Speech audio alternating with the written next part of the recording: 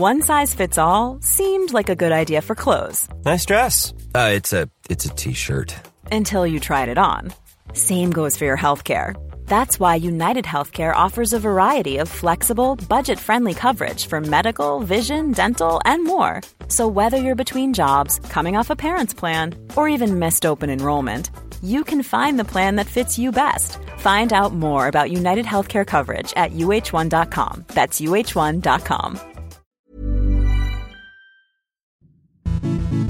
Let's go back to 2009 with Squidge. Let's look at the Lions Tour again with Squidge.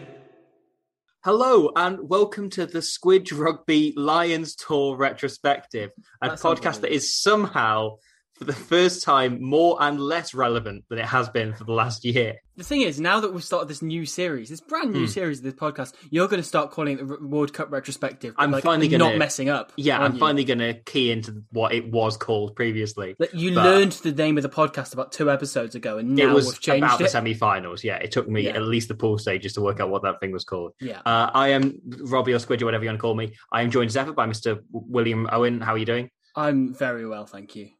And we are also joined by, I think, the only man in the province of Munster who wasn't called up for this 2009 tour, Mr. Tom Savage. How are you doing? I'm not too bad. I was very close. Yeah. I was very close. I knew it. It was my own fault. I should have played more. I should have just focused on hooker. When they said, look, there's a spot for you there, I just wanted the ball too much. That's my problem. What's your main position, Tom? Flanker.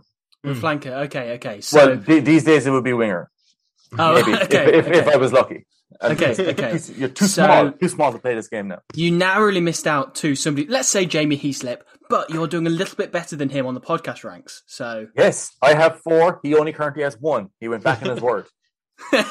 And yeah, he overturned democracy. It's not right. That's a bad precedent. It takes a powerful man to do that. Yeah. I lost track of the sentence I was going to say, but it's going to be vaguely Jamie Heaslip related. We can cut that. What a start. Staying in. Cool, fine. I choose what I'm cutting, not you. Yeah, I've completely gone blank. You gave me the power to edit this podcast, and therefore I will take out any mistakes I make and leave in any mistakes anyone else makes. Large cats. Many Munster players. Yeah, did you get the official letter from Ian McGeechan ahead of this tour saying you're in consideration? No, I just got a kind of a letter from his solicitor telling him to stop calling him at his house.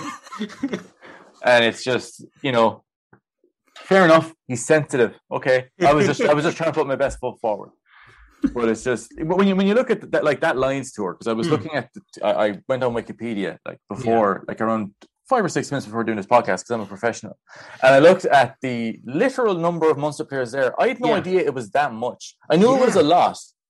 I didn't realize it was that much. So the squad was named right after they absolutely battered the Ospreys in that quarterfinal. Oh, yeah. The squad was named a couple of days later.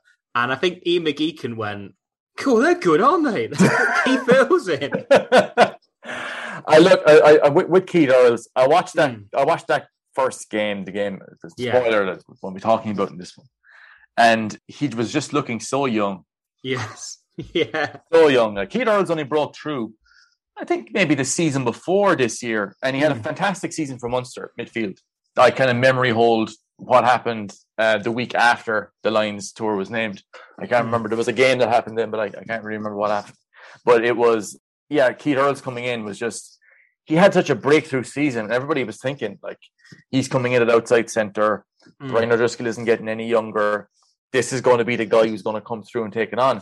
And when he got named as a bolter in the Lions tour, it wasn't a surprise to me as such, because I'd been watching him all season long. I thought, geez, he's playing really well. And especially in that Ospreys game, he was particularly good. Yeah. And then when it just didn't work out for him on tour at all, and this game was, I think, his first appearance for the Lions, and it just didn't go well. And he kind of never really recovered. I think that's it. I genuinely think Keith Earls has taken about 10 years to recover from this game. Yeah. Perception-wise, for sure, 100%. Oh, yeah. Not him personally, but I think his reputation took such a tanking in this being, up until this point, he had 2 caps for Ireland, both off the bench, one of which against Canada.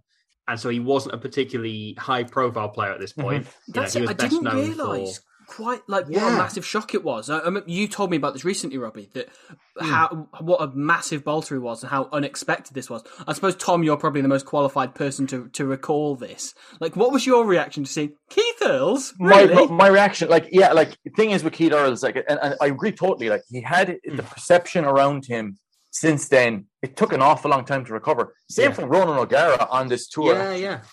But when you look at Keith Earls, this year, Munster were playing so well.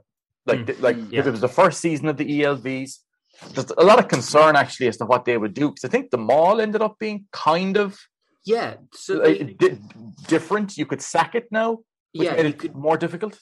Just drop the maul from there was no penalty against collapsing the maul, so it meant everyone stopped doing it for a season. But that wasn't the case in South Africa. It wasn't the case in Super Rugby. Right. So the moment they got the test, and I suppose we'll get onto this in future episodes, but South Africa were used to mauling all season. The Lions hadn't defended it, and one of the South African tries comes off a 30-meter maul because the Lions hadn't defended the maul for a full season. With talking of mauls, isn't it amazing that this was just pre-choke tackle? That the amount of times the Lions would get held up and you go, "Oh, that's maul. That's going to be the Royal 15's put in," and then the Royal 15 just didn't care. They didn't do the whole piling people in, deliberately holding them up and stuff. The ball, it would just kind of go to ground. They go, "Oh, we've got the ball. That's quite nice." Nobody actually thought, "Oh yeah, that's a law. Let's make the most of that." Yeah, we should reward the guys who took that ball in, reward the guys who stopped it once, defending. I looked at this game and there was a good moment where there was I think the Lions scored a maul try at some point. And it's the regs these days are kind of so different because they were mauling for so long in that particular build up to that try. Yeah. And it was how is this not being called a first stop? Yeah. Because they were just there, they were just sitting in it. And it was a bit like the Lions were coming in and kind of redoing their work on the maul to a certain extent. And everything just looked very kind of stiff and upright, and just the binds weren't great. I mean, they scored a try in this instance, but it was just weird seeing it all come in. But regardless, in Munster, we were very concerned about what would happen with you couldn't kick the ball directly out after passing it back into the 22. That had changed. That was going to be a big change in Munster's game. Same with the maul, because a lot of what Munster did was based on having a very strong maul. So with that being taken out of the game to an extent, I mean, because if you can take it down anyway, there's not really much point expending too much energy in it. Exactly. Very concerned about how it would go. But himself and Lefemi Mafi in midfield that year, 12 and 13, were just electric. And a lot of what Munster were doing that year, we played so well. I mean, even up against the Ospreys that week, Ospreys were going very well at that time. Yeah. But I remember the confidence in Munster at the time was just through the roof, and blew Ospreys away that day, with Paul Warwick dropping goals from I think just inside his own half or something. Yeah. Mad. But with Keith Earls, he was playing really, really well all season long. So I was kind of used to him being, Keith Earls is playing so well. Him getting named for the Lions then, along with everybody else, you'd be like, oh, okay, that kind of makes sense. There's lots of extra players there. It was a shock to people outside, I'm sure, but I'd seen him playing multiple times that year and just kind of like, geez, this kid is really, really good. How come Lefemi Mafi missed out in the end? Because he was Tongan. Oh, that's the one. That's the one. Yeah, but the thing is with him, at the time, it was I remember guys kind of can Mafi qualify for Ireland? Can Warwick qualify for Ireland? And people were wondering about Mafi to play for Ireland. Yeah, oh yeah, no, people were going he's been here so long, can he do that? And same with Paul Warwick. And I remember people be kind of I remember at the time, friends of mine be going, can he play for Ireland? He should play for Ireland. Because Mafi was, I just love Lefemi Mafi. He's just the Tongan head case, just some of the tackles and shots he'd be putting in, unbelievable. But that season, Munster played really well, and I was surprised actually because up until the Leinster game, which came up a few weeks after the Lions squad was announced, which I've tried to forget, long hours in therapy. Munster had been looked all for all the world they were going to retain the Heineken Cup that year, and they won the Magners League or whatever it was called at that point. They won that a couple of weeks early in the season, and were just flying it. So when Keith Earls got selected, I was I can understand that. Yeah. But that first game against the Royal 15, it didn't go well. Didn't go well. I think Paul O'Connell, also the Munster captain, named as the Lions captain. Yeah. And there's actually, you mentioned, I'm very sorry to bring it up, that Leinster semi-final against Munster. I remember, it always stuck with me. There's a moment where Stuart Barnes on the at least the UK commentary, so when O'Driscoll takes that interception pass, and you can see O'Connell's head turn and watch him, as the ball goes, because the pass was going to O'Connell. Stuart Barnes' commentary said, "Isn't this a great metaphor for what we've just seen? O'Driscoll snatching the ball out the air like it's the captaincy from Paul O'Connell, not realising it was the other way round." Well. Oh God, yeah, I remember, like, but with Paul O'Connell, even at the time in that game, that Leinster game was a shock. Yeah, I remember, like, that game, we were like, again, and I suppose we've learned since that too much confidence can be a bad thing. Like, that year, like, Munster beat Leinster out the gate in the RDS and in Thomond Park. I think whether this is the same season or not now, I think Munster nilled Leinster in the RDS that year. And then in Thomond Park beat pretty much the same Leinster team that was named for Croke Park that year. So that game, we were just like, we've got, 42,000 Lions named in the squad. We're a semi-final against Leinster, like the last time, like in 2006. We're going to beat them. Then we're going to go and win in the European Cup. And then a whole ton of these Lions are going to go touring as well. But then there was a period of around 3 weeks where that all went to shit. And it was just like, oh, it's fucking ruined. But that Lions game and the build up to it was just, for Alan Quinlan, it was a disaster. Yeah. Well, so 3 of your Lions missed out on the squad before they even got there. Yeah, and then, like, John Hayes was brought, but I think is one of the most underrated players at Munster and Ireland over the last 15, 20 years. Unbelievable player. And he was called up late, I think, to replace, was it Ewan Murray? Ewan Murray, yeah. Yeah, and, but yeah, look, I was at the game where Tomás O'Leary got injured. This was, I think, only a couple of days later after being named, when they got his name wrong in the announcement, where they call him Thomas O'Leary. Tomás O'Leary, but look, you don't give a shit when you're named. We played the Scarlets on the Friday in Musgrave Park, and he got badly injured after, I'd say maybe 8, really early in the game. Yeah, I just remember being really early in the game. You could hear him shouting and roaring after there was a pile of bodies kind of fell down on him and broke his ankle and dislocated something as well. Just horrific stuff. Yeah. And he was carried off, and we were just like, I remember some fella next to me kind of going, "Well, that's the Lions. That's him fucked anyway." Well, there's the medical assessment from the sideline. But yeah, he looked you could tell straight away he is fucked. Like, he's like, there's no Lions tour for him. And like, coming up for the game, because the Leinster game was coming up a week later as well.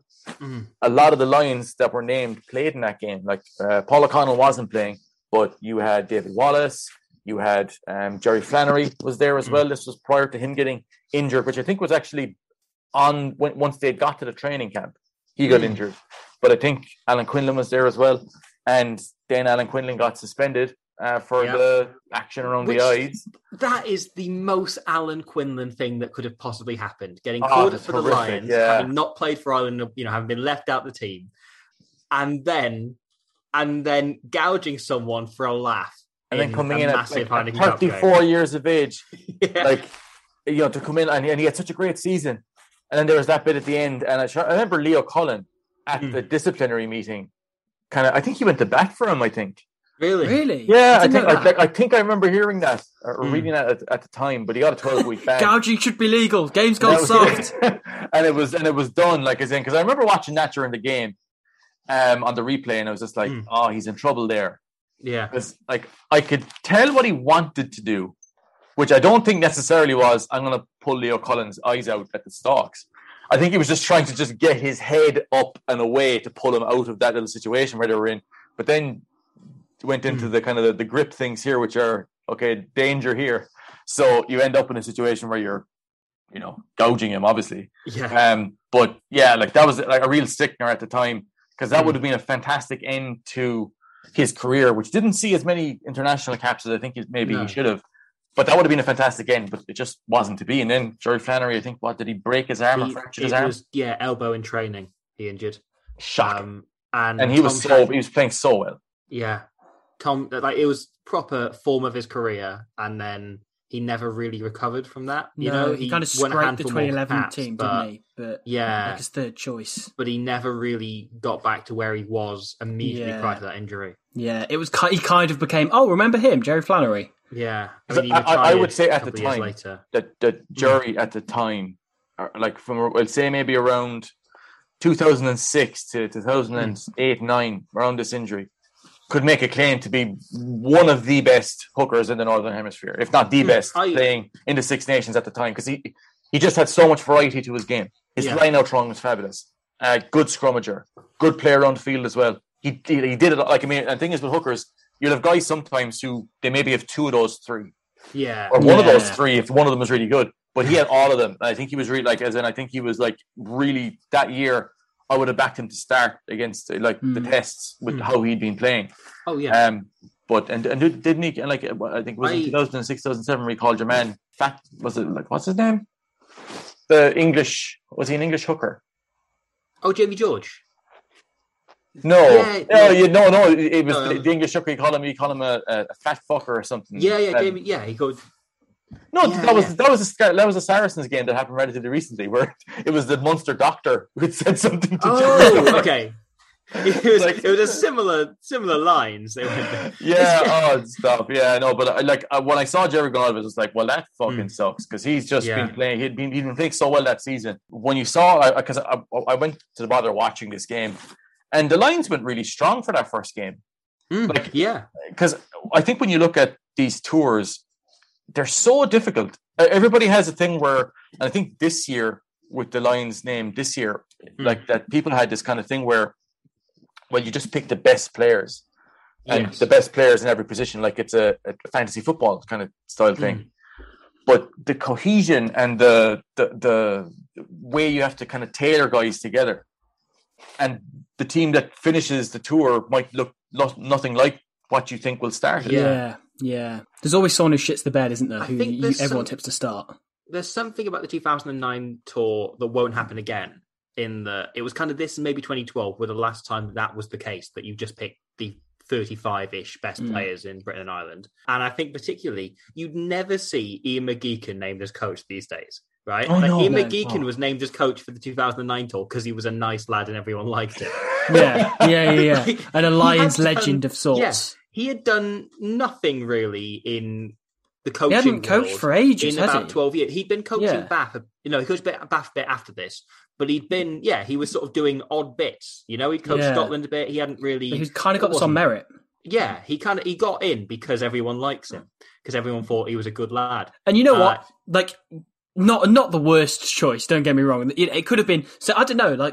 Maybe there's other coaches that you maybe could have picked on merit of something they've done in the past, but clearly not doing well.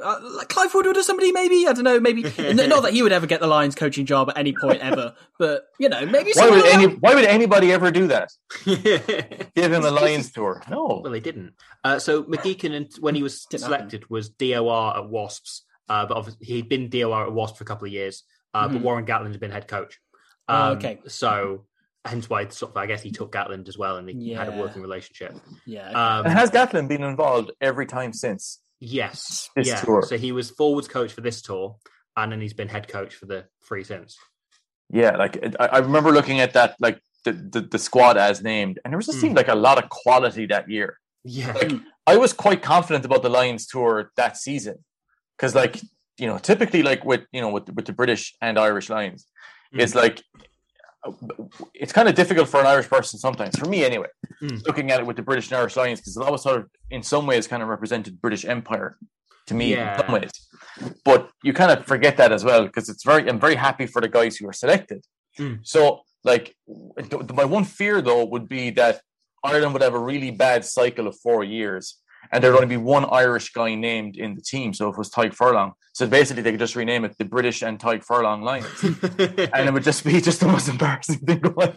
Because it just feels like sometimes that the and Irish is just kind of tagged on, someone say, "Yeah, here come the British Lions and Irish Lions." It's always that thing where everybody, where a lot of the lads who were kind of talking about it, where sometimes they feel really coached where they're going, great to be here at the British and Irish Lions, really good. It's great. But like seeing even this year now, but I remember that year in 2009, just feeling a lot of pride about the number of Munster players who were named, just as a really good reflection as to where I think where they were and where Munster were in the game at that point. Like legitimately one of the best clubs in the Northern Hemisphere. We're still in that conversation now, I would suggest, but nowhere near back then where we were like, favourites to win the European Cup, having won it the previous year. And it was a reflection, this makes sense that there are this many Munster players there. But like overall, like I think like that just the number of quality players that were there, mixed with a couple of guys now who haven't had the same sort of long-term impact as some of the other names. Like Paul O'Connell, everybody knows Paul O'Connell now. But like you look at Ricky Flutie at the time, was he playing with Wasps? Yeah. Good player, very good player, I remember, but didn't really have a massive impact, didn't really stick in the game all that long afterwards.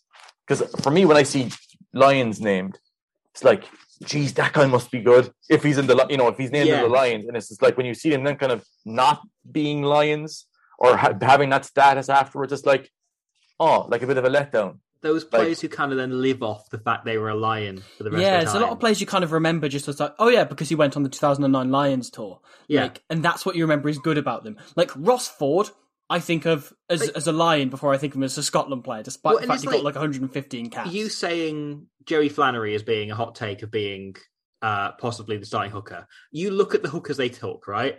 Matthew Rees, who was one of those players that did improve over the course of the Lions tour, right? Like, but going into that tour, he wasn't perhaps a favourite amongst Welsh fans. Yeah. Going back, he was not a good line-out thrower. Liam Mears, who now sells crisps. Ross Ford, who is Ross Ford.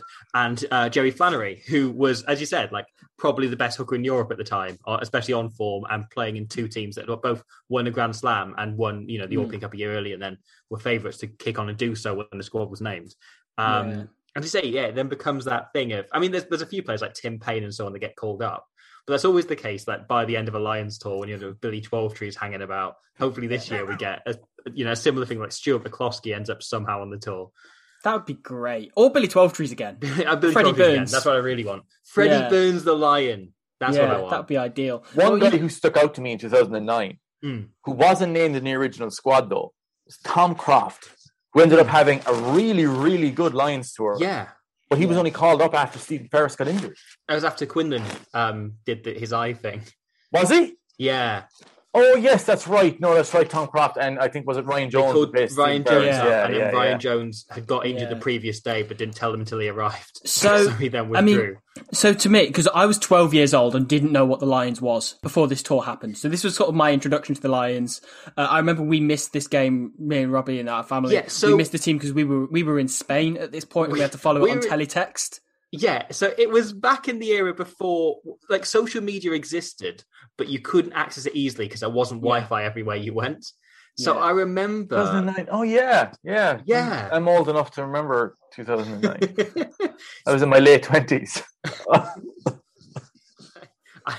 I genuinely can't remember how old I was. I was probably like 46. You'd be 46, Yeah, but I remember because we'd flown there on holiday with our parents during back when we had two parents. Final. I know, remember that? What a novelty! I'll never catch on. We'd flown there during the Heineken Cup final, and when they arrived, like 2 days later, I tried to use. We tried to do a Geography 6 thing phone, and try and get in. Trying to get finals. No, I'd tried to use my phone, which was like one of those flip up, like not a flip phone, like a fold up phone, where it had like the 9 numbers and you had to press. Yeah, I had a Motorola at this point. Yeah, remember them? I remember it had a thing where you could pay like £2 to get on a really basic version of the internet. Oh yeah, and it took me about 7 minutes. It was like all text. Yeah, exactly. Like you couldn't load pictures, you couldn't load anything else. It would struggle with even text. You could pay like £50 to load a picture. To be fair. Yeah, but I spent about 7 minutes and about £13 trying to find out who won the Heineken Cup final. So I remember I was trying like 2 days later to get onto it because I was hoping it would just be on the news or something, and it just didn't come up at all by the time we'd arrived. Apparently it wasn't a big deal in Spain. So when it eventually came through, I saw it as I saw the first article was like an article on Brian O'Driscoll, so I clicked on it, and it said after winning the European Cup with Leinster, and I went, great. I now don't have to pay £4 to read the rest of this article. Yeah, there we go. Okay, done.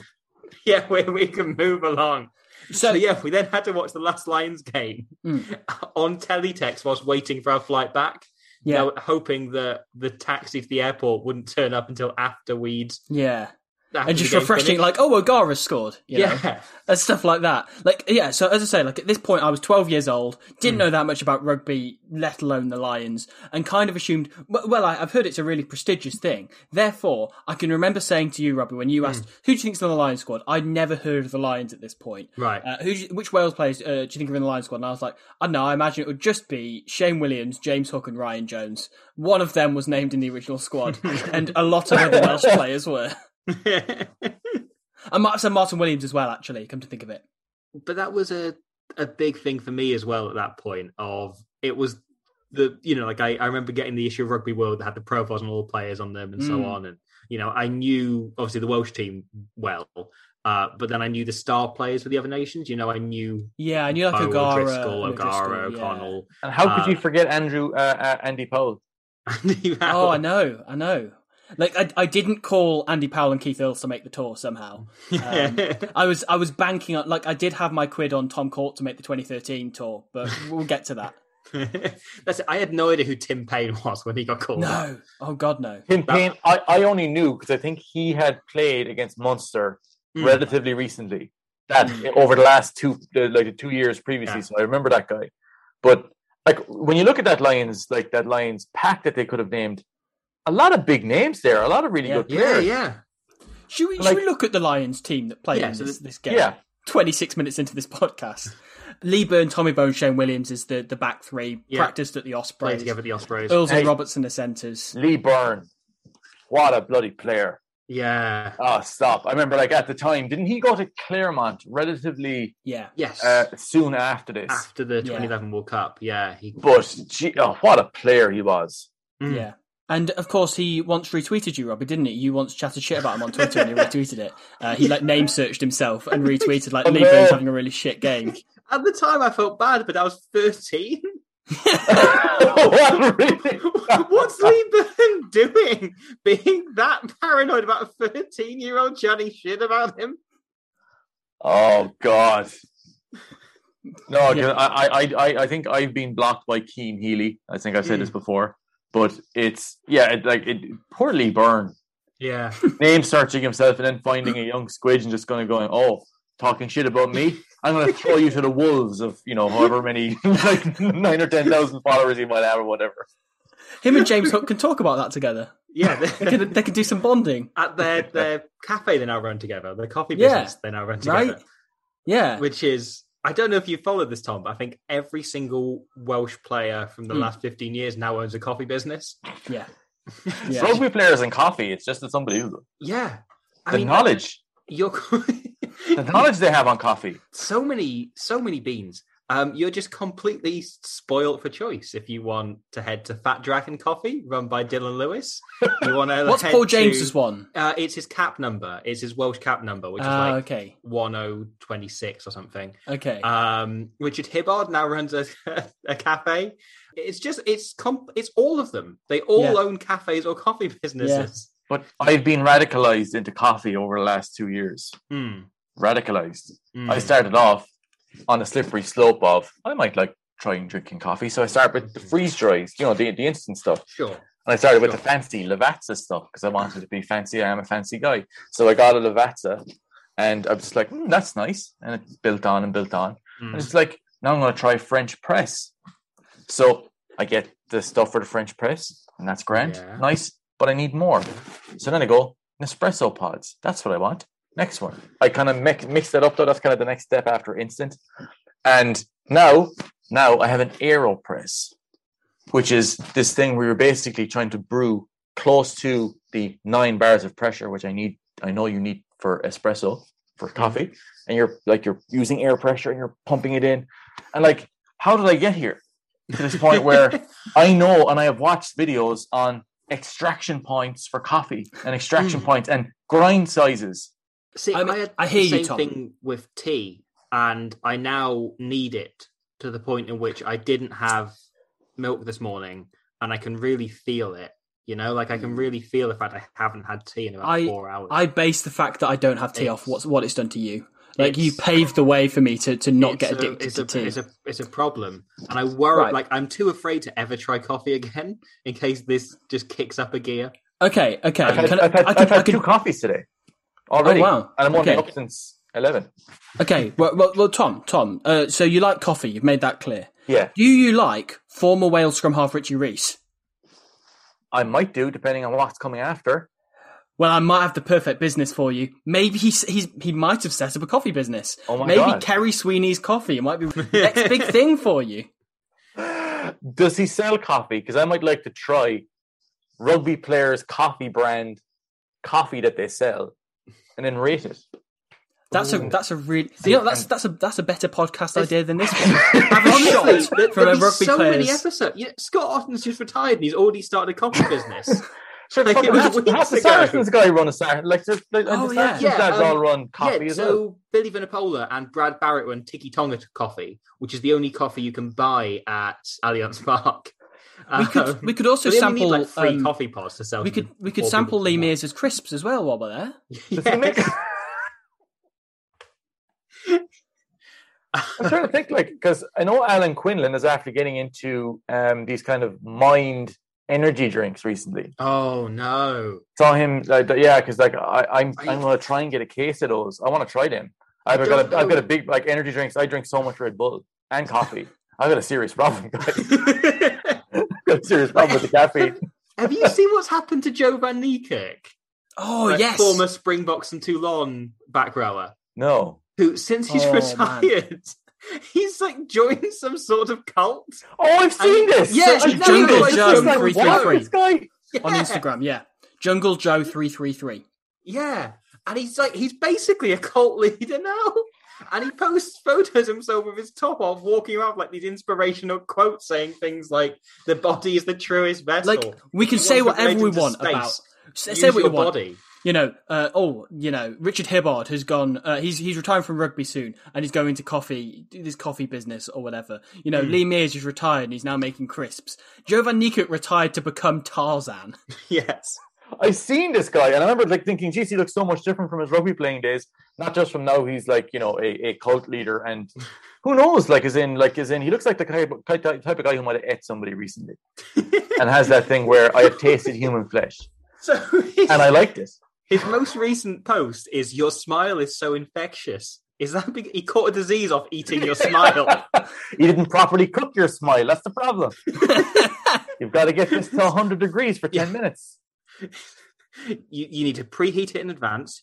Don't skimp on it. Don't skimp on it. It's not worth doing. I'm hoping that once I eventually retire from TRK, I'm going to get into a coffee business. And just, for it. Tira King's coffee. I'm no good at names, so I'll just go with the one that's worked so far and just use that for everything. The K in TRK stands for coffee. Yes. And the R is for really good. Do you want to hear a poem by Joe Van Niekerk? Yes. Yes, of course I do. Willing to experience aloneness, I discover connection everywhere. Turning to face my fear, I meet the warrior who lives within. Opening to my loss, I gain the embrace of the universe. Surrendering into emptiness, I find fulfillment without end. See, that to me is just saying, he's got nobody around him because he's eaten everybody who came to his church. That's the entire scheme. I've just checked. Skulk Burger follows him on Instagram. I wonder what he thought of that. Well, no, I reckon that's where it started. He heard Skulk Burger for tasty and tried to eat it. It's no, it's undercooked, Joe. We've gone over this. He's like, no, I just need to put 2 slices of bread on either side, and we've got and a little bit of happiness in the middle. Your smile and your hair are so infectious. Right, no, the Lions 15. We were doing the Lions 15. We've not come near the game yet. The halfbacks. Ronan O'Gara and Mike Blair as halfbacks. Mike Blair obviously called up for Thomas O'Leary. I wonder if they'd written this team out in advance and they're going to go with established combinations such as the Ospreys back 3 and O'Gara and O'Leary as halfbacks. Yes, yeah. Then Andrew Sheridan, Matthew Rees and Adam Jones. as the front row. And I don't know if you noticed this, but watching it on YouTube with the South African commentary, they seem to be in like a Jungle Joe style cult of Andrew Sheridan.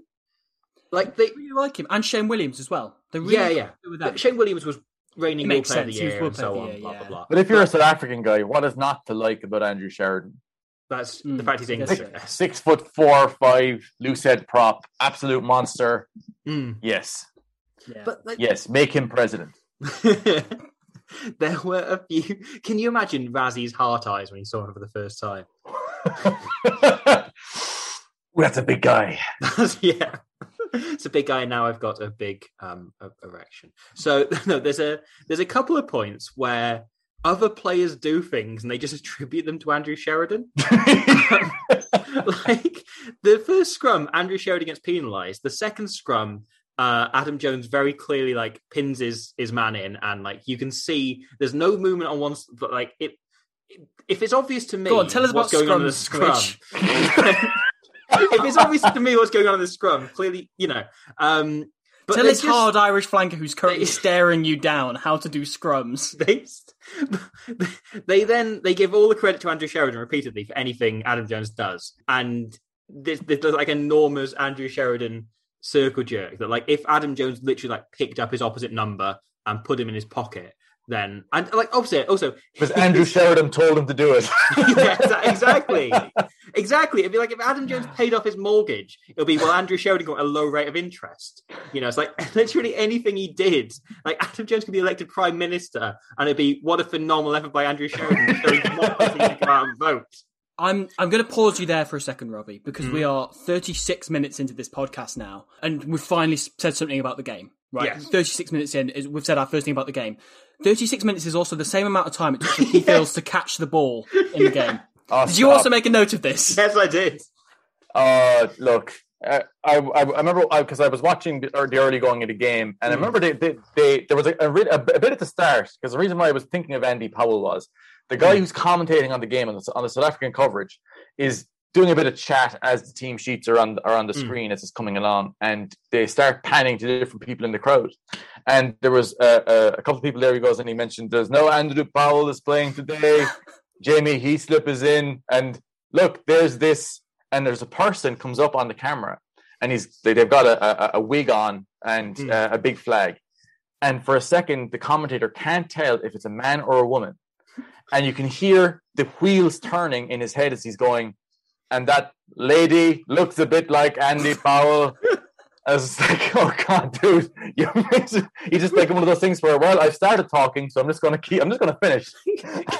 Can you imagine, right, tuning into watch your daughter, who you know is at the rugby and you think might see on TV in the crowd? Like it was an older lady, I think.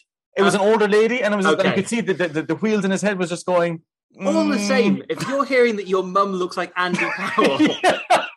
Also, what that means is he was trying to figure out whether it was Andy Powell or a mum. Yeah. For that thought to come into his head. How sober do they look? That's the only way to tell. Are they on a golf cart? Are we looking at them on the motorway? But when you look at but the early going of the game, because I remember I was watching it and I was looking because I knew in this game that Keith Earls doesn't catch the ball for a long fucking time. He had 2 opportunities to do so and didn't. But as I was watching it, they cut down to a guy on pitch side, right? Who I think is their Lions representative. Yeah. He sounds like he is, but it's the most typical guy at a game shit stuff, where he's kind of making a kind of a psychological read of what's happening out in the field. And they're just like, the Lions fellas, they look rattled. They look spooked. And at the time, it was only 0-0, and I didn't notice anything being massively out of the ordinary. And it's like the Lions are looking worried when the other Lions players who were here, they showed up early and they're looking confident. They don't look so confident now. They look a bit rattled.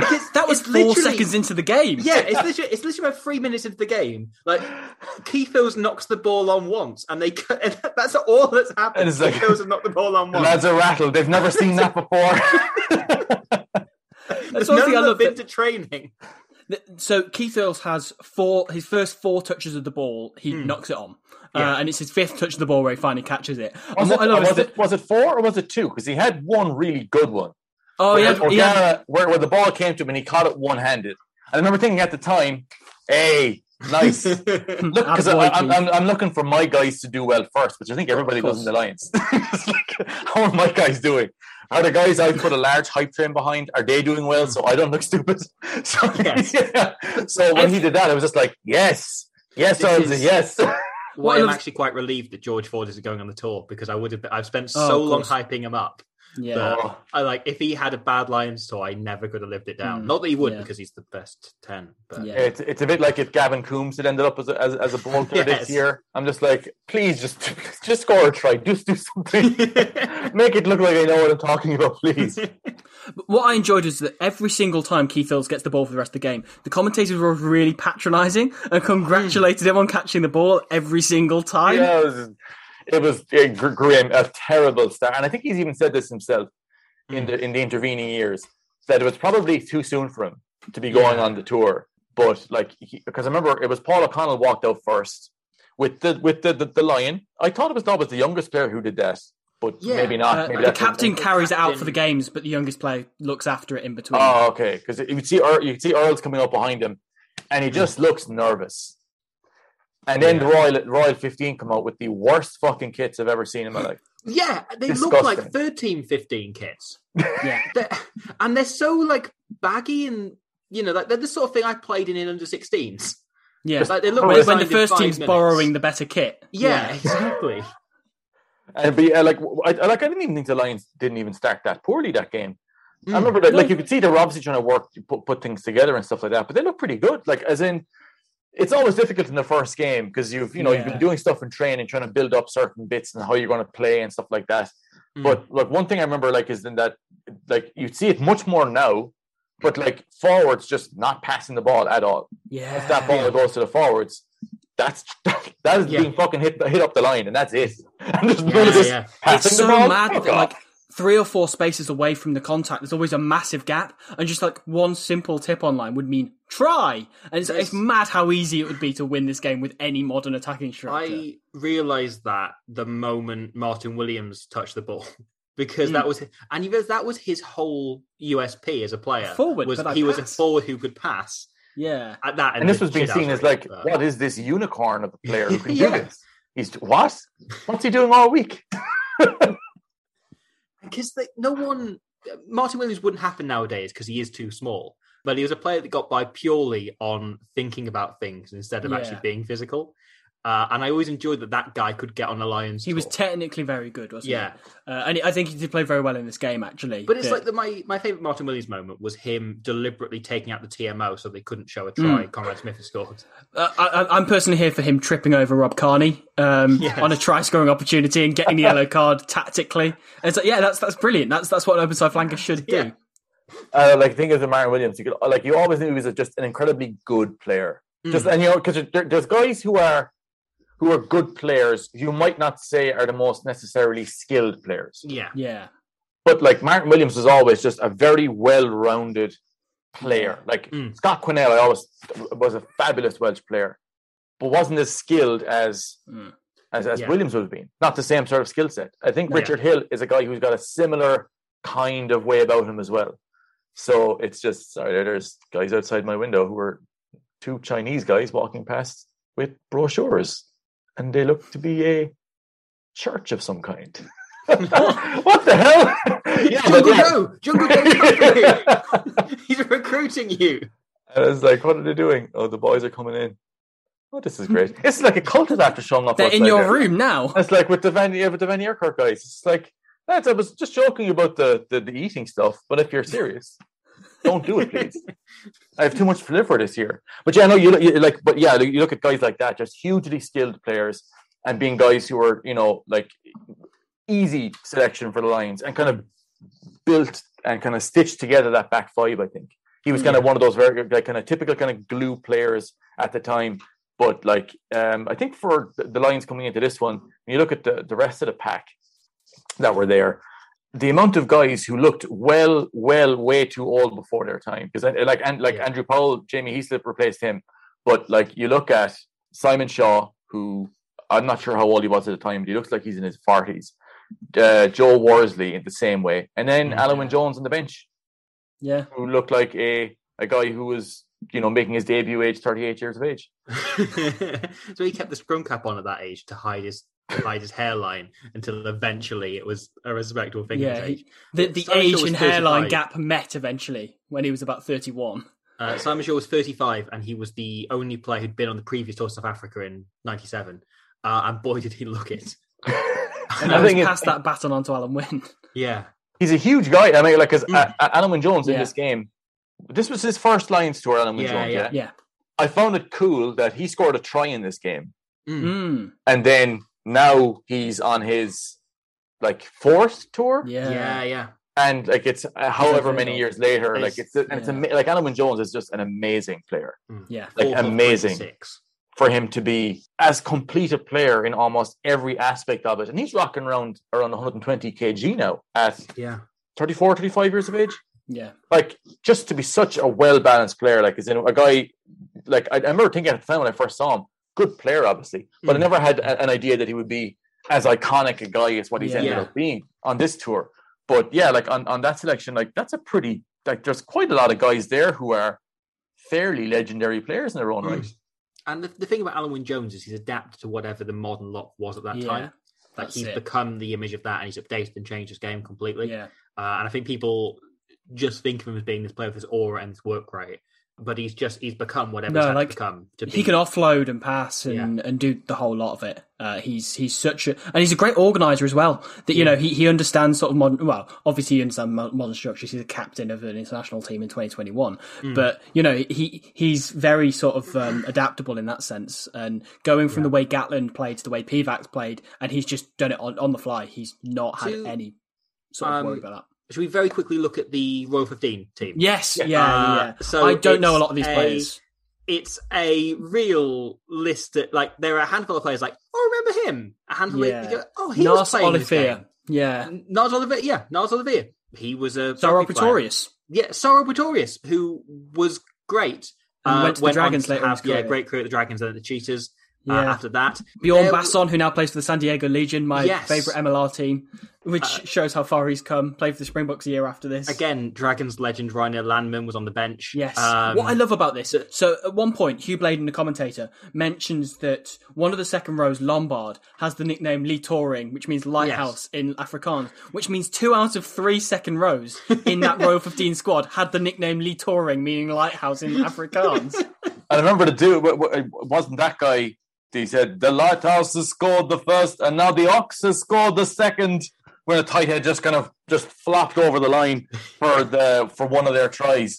They're but a lot of those guys, I think Mac Oena is a guy who I remember hearing a lot about at the time, because the name sticks out to me.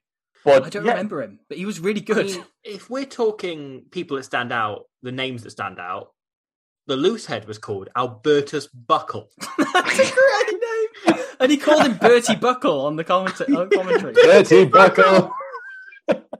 I love that commentator's voice. He's still doing stuff for SuperSport. Yeah. It's so monotone. It's just I like that guy is iconic with South African rugby for me with the way he calls these games. But you know what I saw? With one of the assistant referees in this game is Jacko Paper. Yes, who looks young and hot. Young hot Jaco Piper action. And I'm just thinking that. I remember when he was you see him reffing in the I think it was in the Pro 14 at the time, back when the Cheetahs and the Kings we were able to travel up and down. Yeah. And with Jacko, you always know you're going to get there's going to be a high shot missed in one of those games where Jacko is refereeing, because it just happens every time. And then just seeing him there, being the assistant referee for the Royal 15, he's just with his hair looking good, and he's just thinking about the high shots that are now totally legal and acceptable. It's just this is the game as it's meant to be, lads. None of this stuff now with all these rules, high shots. No. This is pure. With you talking about Hugh Bladen's commentary there, I've pulled up, Robbie, you're going to know what I'm referring to. Yes. But my favourite moment of his commentary is him attempting to pronounce Julia Polulunganga, the Samoan international's name. Tolu was up there, and it's Junior Polulunganga. We've all been there. I'm there at the moment with the Cell C Sharks, which I really struggle with. I am just I've tripped over myself so many times recording a podcast yesterday.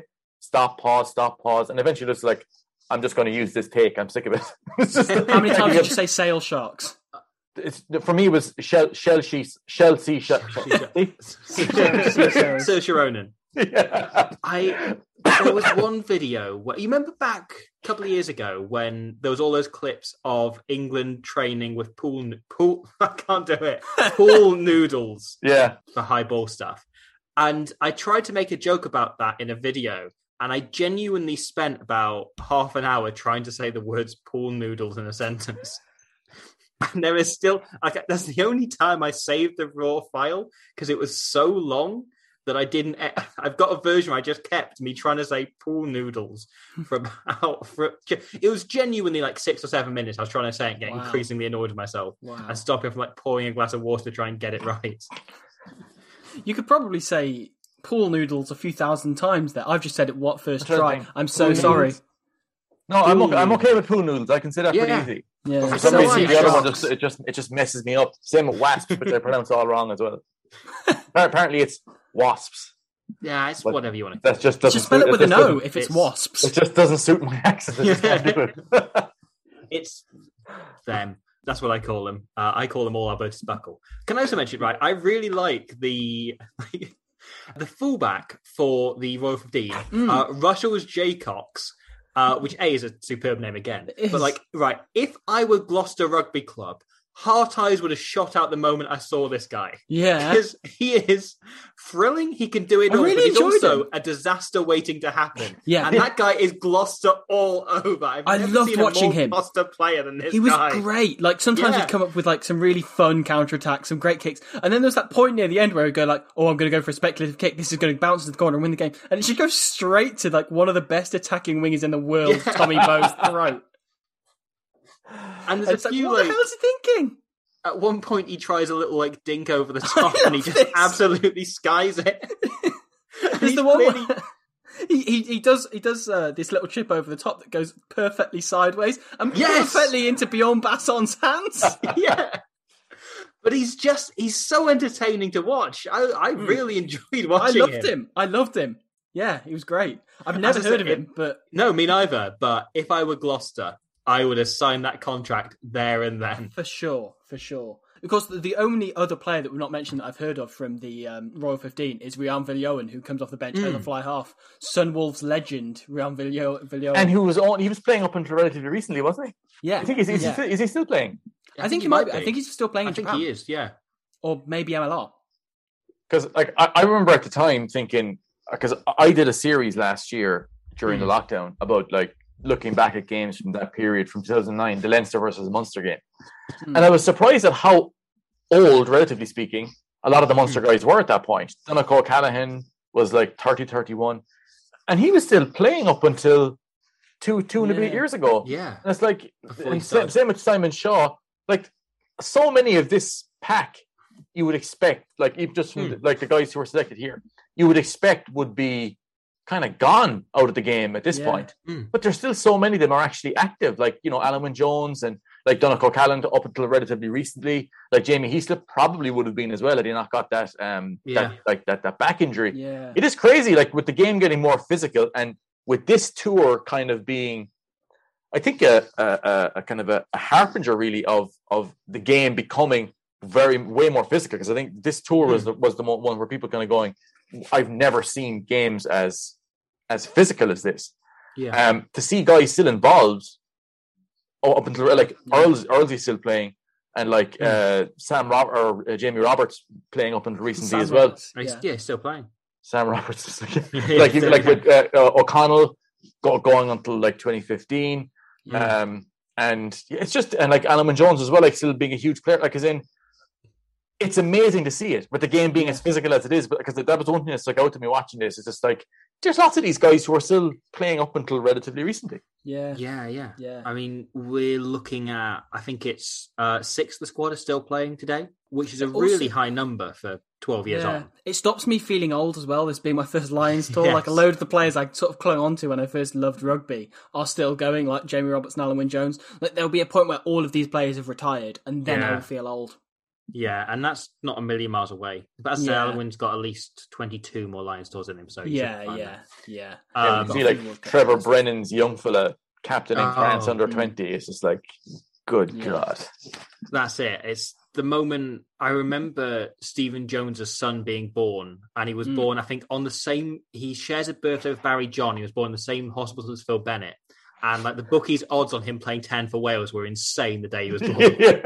No pressure, like. Yeah, the moment that happened, I'm going to feel so old. Yeah. Because I remember reading that article the day of it. Keeping tabs on how Carter Williams, Shane's son, is doing on Instagram. Because he always posts videos of him scoring. Oh, man. And just thinking, the pressure on that lad. Can I show one more thing from the build-up to this game? Yeah. We've not done enough of it. Says as a Rule 15 coming out, and I have no idea what this refers to, he says they will be introduced to the King. And then there's a pause of like 2 seconds, and he says, "We've just been told that they're not going to be introduced to the King." And I have no idea who is this? what the King is. But we find out that this 15 of invitational players are not going to meet Elvis or whoever else they've got out to be the King. Oh, so maybe like King Arthur was the guy who was meant to be on the bench who Jamie Heaslip filled in for. I went to rewind this and watch it again in case they gave some context of who the King might be, and they don't. There's no reference. I've got no idea who the King is. Oh my God! And like what I was saying there earlier, when the game actually started, I got the impression that the commentary team were kind of hyping up how well the Royal 15 were doing initially, because, like I said, it seemed initially that the Lions had most of the ball, and they made a few mistakes. Keith Earls made a few mistakes, and they're like. But other than that, I thought that the Lions actually looked fairly coherent. They were running the ball pretty well. I mean, you could see kind of some of their transition structures look quite good at times as well. When the Royal 15 did kick to them, very, very dangerous back three, like really talented group there. But I was blown away how good Jamie Roberts was on the ball. On the crash ball in really this got game. Going forward. Yeah. Oh, like you forget sometimes just what a physical specimen he was. I mean, and still is. But like at that time, like as in he was one of the biggest, most physical midfielders going. It was a hugely important part of this tour. Yeah. And you forget how fast he was as well. He had that like real acceleration, and he had a good offload on him as well. Yeah. But I think and a head like an Easter Island statue, like just his jawline, unbelievable. I think it was an Easter Island statue. Actually, I think he just ripped it out of the ground and stuck it on like the only body big enough to carry it. No, but that should have worked. That midfield, should have worked. Yeah. Jamie Roberts, Keith Earls playing off any disruption that you get from Roberts, and with O'Gara, who like I will go to my grave saying Ronan O'Gara was underrated as much accolades as he got, and as much, I think, because look, anytime that I've posted about Ronan O'Gara over the last number of years, there's always some English dude ends up in my mentions kind of going, but what about the Springbok Tour of 2009? And it's just, it ends up like a bit like you were saying with Keith Earls, it did harm his perception as being a player. Because I when I was just looking there a second ago, looking about the Royal 15 2009, just did a quick Google of it there, and one of the videos that shows up under the second suggested one is Keith Earls' Nightmare for the Lions versus. Yes, that'll be that's Ruddy Data. That'll be Ruddy Genuinely, Data. At half time in this game, I decided to search Keith Earls Royal 15 just to see if Ruddy Data would upload a video, and he has. He only went and did it. But that was like, I have that written in my notes. This is Ruddy Data's wet dream. Wow, like, this is his favourite thing in the world is watching someone have this bad a game on a and big occasion. Keith Earls making mistakes was a bit of a meme for a while, wasn't it? It was kind of a trend to point that out. Do you know what? I heard some people on Reddit were into that.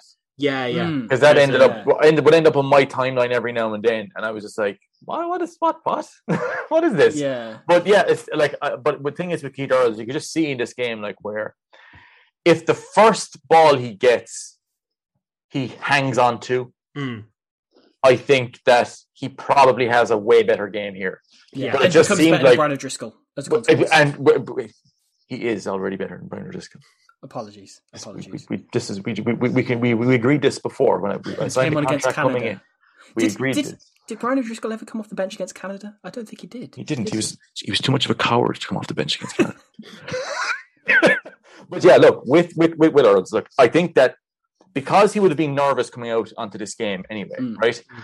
The first touch he gets, spills it. It gets into your head then. And it seemed that he starts like that. The next one had a lot of cognitive pressure on. I've got to get this. Yeah. And then he didn't. And it started to build from there. And it becomes very hard to build in then. It's if you're dropping going to be easier balls as well. Yeah. And it's just a nightmare. Yeah. Horrible. Even when he's I've been catching the there. ball at the end of the half, I think we all have. We've all been Absolutely, there. yeah. Yeah. Those games where you feel like you can't catch anything. Yeah. Like towards the end of the half, he tries to force an offload as well. Yeah. And it, throws it straight at the floor. On And it's somehow his best transition, touch to wasn't half. it? Off, Yeah. Shane Williams had a good break, and it was just like any moment that he could get to kickstart himself. Yeah. It just never happened. Wasn't his day, was it? Bless him. No. And he never recovered on the tour. It was just like that kind of shaped how the rest of the tour was going to be, where he was just like, you're not going to be anywhere near the test now, unfortunately. But I think he said it himself that he said like that he was just wasn't ready for that. Yeah. To go from a young fella from Moyross and Limerick to go, to be a main player for Munster, and then onto the Lions the same year. Yeah, it's a big jump. Like, it is a huge jump, jump. But like, I think since then he's proved he's a better player than those mistakes would suggest, obviously. But the perception can be a long time in turning. For sure. Like a lot of guys thought that O'Gara was like a bit of a flaky guy who would lose, lost the run of himself because of the, that second test. Yeah, it is weird how the Lions sometimes can shape your perception for years and have how you're rated as a player, even though it might just be one game. Even should we talk about the first Royal 15 try? Given we're an hour in now. No, it's a really nice try. Really, it is. It is. And they built into the 22 for a long time. Yeah. Nars Olafir does this really nice pass out the back to the captain Koch, who runs a nice short line and grounds the ball really well. It's a really, really good finish. And the secondary commentator describes what Olafir, his little out the back pass, describes it as Olafir does a little backflip. I remember looking at that try again, and it was just like fairly simple, but a product of just good territory that they had. Yeah. And then just simple skills. Like, I think, was there like a forward pass? A forward pass the ball here? Was it a forward pass? Yeah. And all of a sudden, there's a space. Yeah. It's incredible. The guy runs straight through the gap and finishes well, to be fair. But God, analysis is so easy on 12-year-old rugby matches, isn't it? It's just like, hey, why don't you pass the ball? It's like, whoa, I'm a forward. What are you talking about? Hey, what the hell is wrong with this guy? Why don't I what? But during that game, you could see when forwards got the ball, 99% of the time, it was, you're going to hit that ball up now.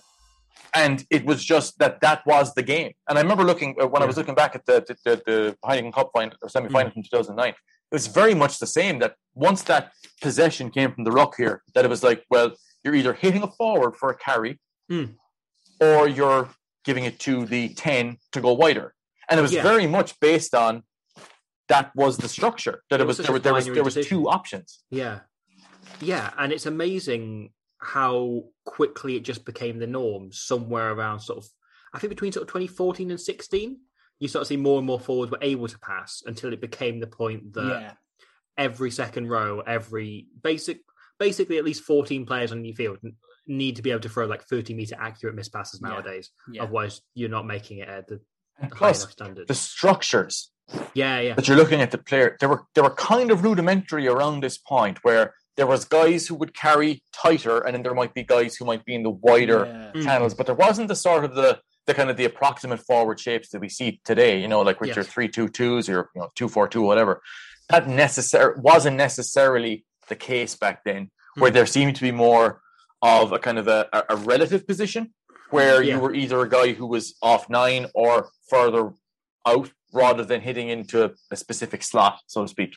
So, with today, you might see guys who their positioning sometimes is independent of where they may expect to get a pass on first or second base from the 10 or any other creative player. But in this game, you could see that it had advanced quite a bit even from the mid 2000s. Because I remember watching the Lions tour in 2005 relatively recently, and it was just seems like it's way longer ago than what it actually was. Yeah. Oh, I mean, the game's moved on so far in the last 10 years, never mind. As I say, sort of from even last 5 years. Yeah. Oh, it's notable from 2015 to now. Yeah. The changes you're seeing, both in terms of skill set and, you say, structure and just ability to spread and just the way the game's coached generally is there's more and more changes you're noticing since 2019. You know, like there's already tries I'm seeing. I'm going, oh, that would or wouldn't have been scored 2 years ago. Yeah, that's it. There was something I watched back from the 2019 World Cup for like something I was writing and realizing, oh, that would have been scored nowadays just because of a structure which is now a thing that wasn't back then. Yeah, which is wild to think we're only less than 2 years on. And do you think that the influence of Japan, like that their influence on the game actually well exceeds their achievements as such? Like they're actual. They didn't win big trophies. They won some good games. They were a lot of friends. That's the most important thing. The friends they made along the way that they lifted above their heads. The friends they made.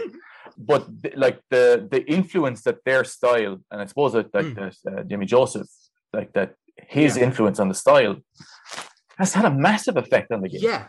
And I think Eddie Jones from 2015, that impact, because you've probably seen that thing floating around of Eddie Jones, like the Japanese playbook from the time. Yeah. The way that he had Japan playing has been hugely influential in the way that different elements of the game are played all over the world. And I think that in 2015 and 2019, they had a large impact on how teams think, well, shit, maybe we can kind of play a little bit closer to what they're playing. There's a lot of this in the video I'm working on at the minute, and how the Lions might play. God, like, Tom, why are you spoiling it for him? But like 4.5 of the top 8 teams in the world now play the same structure Japan were in the World Cup. Like it's that kind of 1-3-2-2. Yeah, 1-3-2-2 shape. Yeah, it's hugely influential, and it's like you can see it, especially in this series in 2009, just how the game has just in complexity, just incrementally has just built, and in a way, this series in 2009, I think, was a bridging point between the old rugby and the way rugby has become, and I think that has helped, like, it's kind of shaped sometimes people kind of their complaints about the game. That they have lost the game that it was because of the complexity that has come in since. And like you said, even since 2019, it's gotten more complex. Oh, there's no side steps anymore. It's like, no, do you not enjoy like forwards throwing brilliant miss passes out the back and players standing a bit deeper and having a bit more time on the ball to actually do something interesting? Like, do you not enjoy that because you're not seeing somebody do some weird sidestep that doesn't fucking work? I think so much of this, though, comes down to the fact that the majority of rugby coverage doesn't try and explain this at all. For sure. Like the fact that people who watch the Premiership or the Pro 14 or the URC as it is now every week don't know what a 1-3. We were saying this, Robbie, weren't we? We're having a chat. Like that's a failure of responsibility on behalf of like people watching. Absolutely. Like, we were having a chat the other day where we were saying, like, every time we turn on the television for a rugby match and there's somebody who retired more than 7 or 8 years ago on there, we kind of roll our eyes because it's just like, well, you're going to talk about the game that you retired from and talk about pride and passion and pods and the fact that you should stop kicking, and it's just like, shut up, man. We need the forwards working around the corner. Yeah, exactly. That's which not someone a thing genuinely anymore. said quite recently on TV. Yeah, like they've not even grasped playing out the back, let alone 1-3-1 structures. Who was it? Whatever other structure that may go from that. The week before the Lions squad was named, and George Wood had a brilliant game for Leicester against Ulster. And one of the pundits said, well, he's really good because he plays really flat to the line. It was Austin Healey, wasn't it? Yeah, and it's like, that's not a thing anymore. That hasn't been a thing for the better part of 10 years now. I hate that. And the thing is, even if that was a thing anymore, George Ford doesn't fucking do that. He plays extremely deep. He does. His game is based on the depth that he takes because he doesn't want to be a guy who plays flat in the Glen line because he get murdered if he does this. Genuinely. He used to do that when he was, 21, 22, when he was playing for Bath. And that was how he originally got into the England team, because he played flat to the gain line and he brought his forwards onto the ball because that was a thing back then. Whereas it's not now, and so he's gone, okay, that's not a thing anymore. Why don't I not do that? It ties back to the same thing as Keith Earls, right? People get tied into one perception of a player or of rugby in general almost. The people get an idea in their head and it lodges in there rather than thinking, oh, actually, players get better, the game changes, elements of the game change, and it's not always bad when that does happen, right? Like, people find it far easier to go, oh, so-and-so's gone off the ball, Johnny Sexton's gone off the ball and is now a worse player than he was 10 years ago. People don't like to go, oh, so-and-so is a far better player than they were 10 years ago. Yeah. Because there was a moment in this game, and I think it was a Paul O'Connell carry, very late in the game, actually. A really good carry of the ball. Those kind of moments I think are what people look at for, because one of the things that I hate about modern punditry and commentary in the game is, they're playing very direct. Yes. With direct being they're successfully carrying the ball repeatedly. Yes. And well, of course that is being direct and successful because you're advancing up the field in the easiest way possible. Yeah. But, it's not notable, is it? Yeah, the game has advanced though, in that the guys now who are making the tackles are bigger, stronger, fitter than what they were even 10 years ago.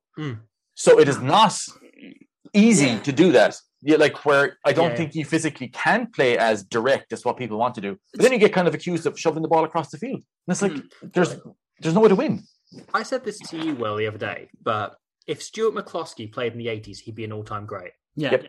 Right, he would be one of the best players we've ever seen. He's big and he can pass and kick. What? And he's got a top knot. the holy triumvirate. Everyone knows therapy is great for solving problems, but getting therapy has its own problems too, like finding the right therapist, fitting into their schedule, and of course, the cost. Well, BetterHelp can solve those problems. It's totally online and built around your schedule. It's surprisingly affordable too. Connect with a credentialed therapist by phone, video, or online chat, all from the comfort of your home.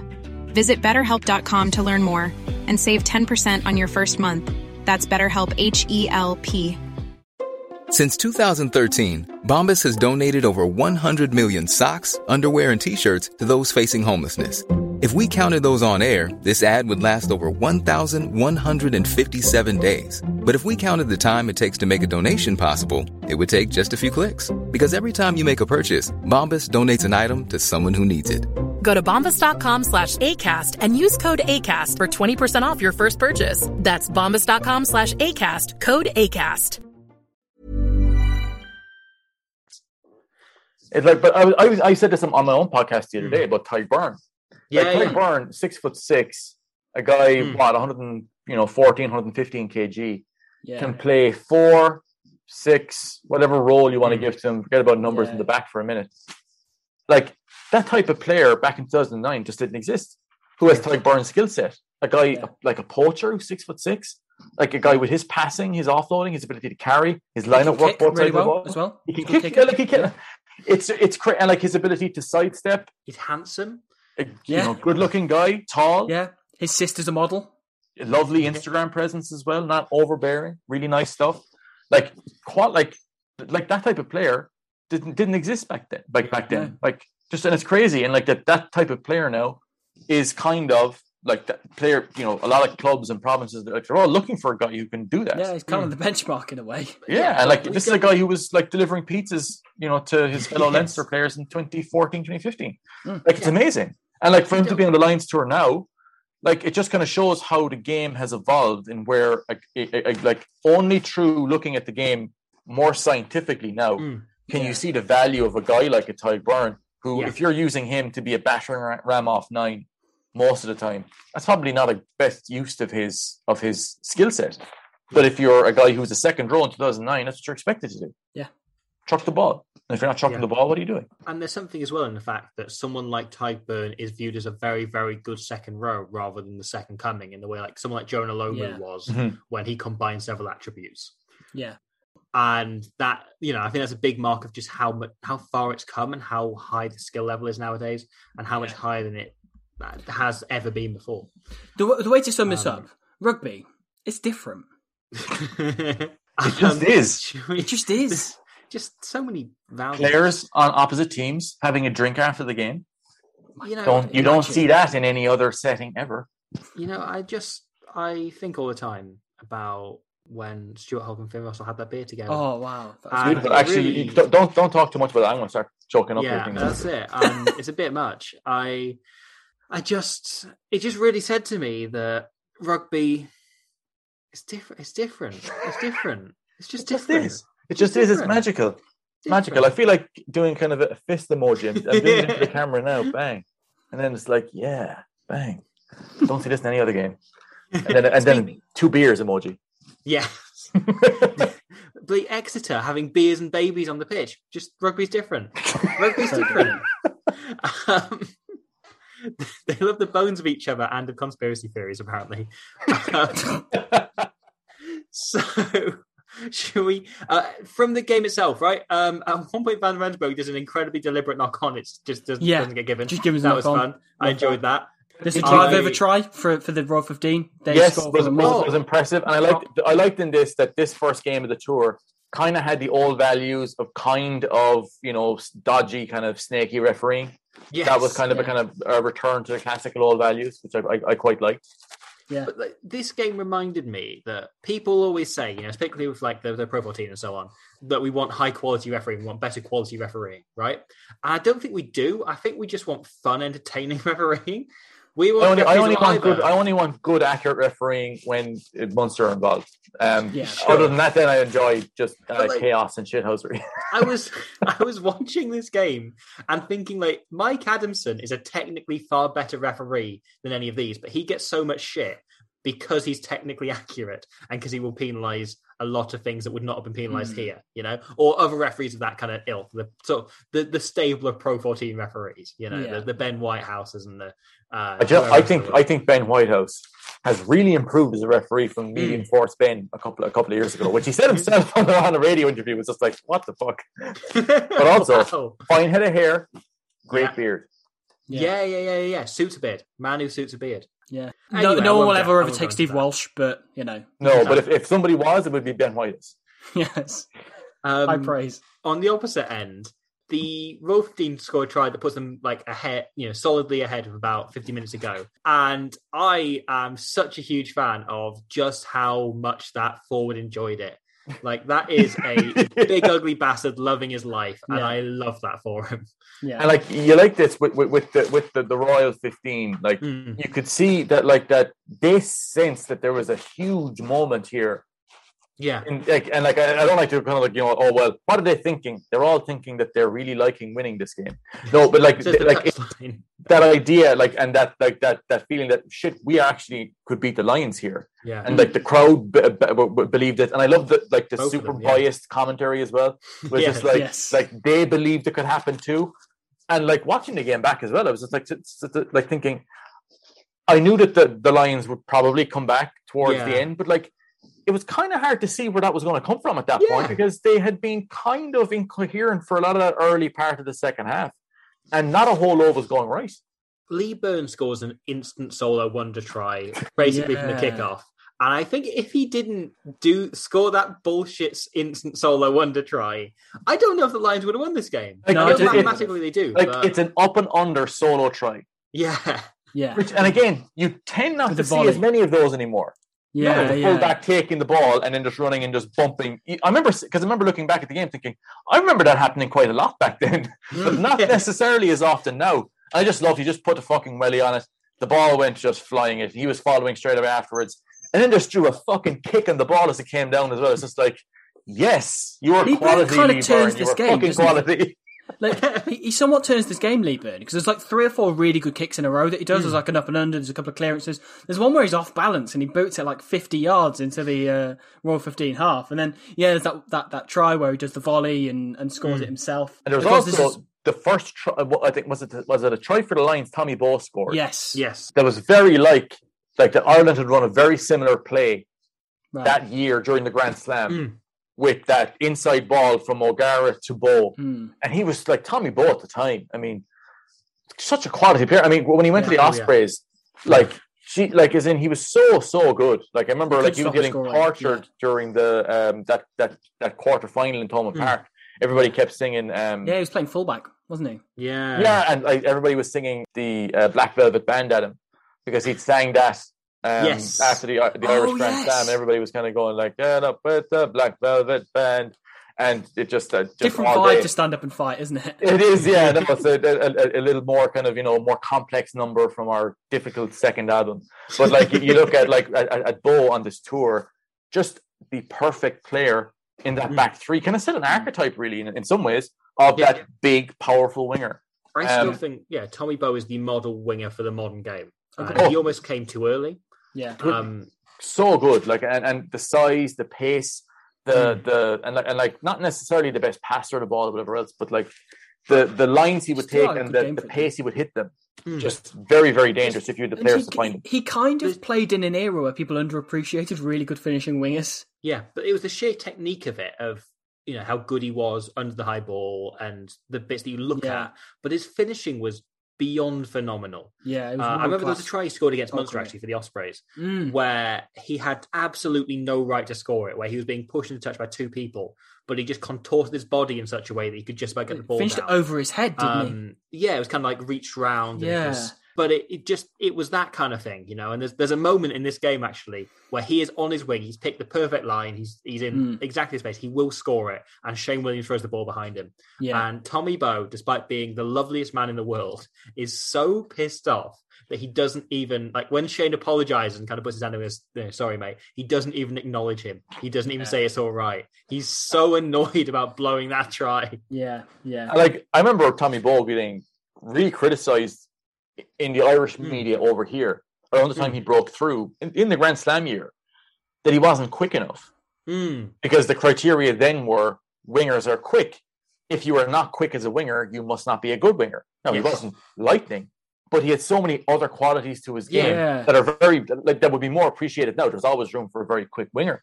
But for a guy who might be his size and physicality now, that wouldn't be a factor you would judge him on primarily. Yeah. Look at someone like Keith Earls, how he's evolved his game. Like, he was always classically a lot quicker than Tommy Bowe was. Now he's not quite as fast as he was when he was sort of in his mid-20s. But he technically knows how to run it with what he does have. And like that try he scored at the end of the Six Nations from that Jack Conan back of the line out. And that was technically such a good finish because he knew how to sidestep the man in front of him and beat him to the corner using what pace he had. And there was such an awareness to it. And someone like Tommy Bowe always had that and always knew how to time his run and how to time a pass or whatever, or even look for a pass to feign that defender a little bit more. And he was just such a world-class finisher in every regard. And he was always quick enough. And what I love about him is his physicality to get through that initial contact that he might have, that the line he's picked demands that he's able to physically win a collision of sorts in that kind of space in between the defenders. He was always so good at that because you would see smaller wingers might go for a similar line, but they get bumped and disrupted by the contact they might get coming in there, and then that ends up taking them off stride. They don't get through, and that opportunity maybe doesn't get scored. With Tommy Bowe, constantly able to break to break that spot and then just get through and stay on stride. Such a good player there. That Keith Earls offload that you mentioned earlier that didn't go to hand, where Tommy Bowe was running the perfect curved line to get away from the defenders, and if that goes to hand, Tommy Bowe is good at scoring. If not going most of the way from just a fairly normal offload, but the exact curvature of his line is so spot on and gets away from anybody who can come anywhere near him. Technically very, very excellent. So good. And plus with Keith Earls as well playing midfield here, which he did all season for Munster. There's an argument now, and he has said this himself previously. I think after around 2014, 2015, he kind of moved away from midfield. That he wanted to primarily focus on the wing at that point, because he's actually quite a small man, like physics stature wise, and he had to bulk up quite significantly to play in midfield, and was eaten to an awful lot of injuries. I think even back in this game, you can see that maybe he would have been better as the guy taking the pass last, rather than being the guy who's in that hinge position where he has to either make the break and pass or whatever. It kind of stretched a lot of his game. And physically, he was always very quick and very agile. But that even goes back to what people look at now for what an outside centre should be, where there's kind of like the Brian O'Driscoll type player, skillful, able to break and all this. Not necessarily the qualifying criteria now for that position. And where you even look at some of the players selected for the Lions this year, where the demands of the position from, we'll say, what the old cliched thought of what an outside centre should be is now kind of different, where you're there's kind of been a real shift in physicality when you look at, I mean, certainly from an Irish perspective, you look at Brian O'Driscoll, not the biggest man going. The sort of the demands of the position were sort of like, well, you can be smaller, you can be more agile, and I suppose you could still do that with whatever scheme you're running these days. But it kind of shows that with now the modern game, where you need to be a big physical hitter, almost like another flanker to a certain extent. Should we? I just a couple of other points from the game to pick up on. Graham Roundtree's massive phone.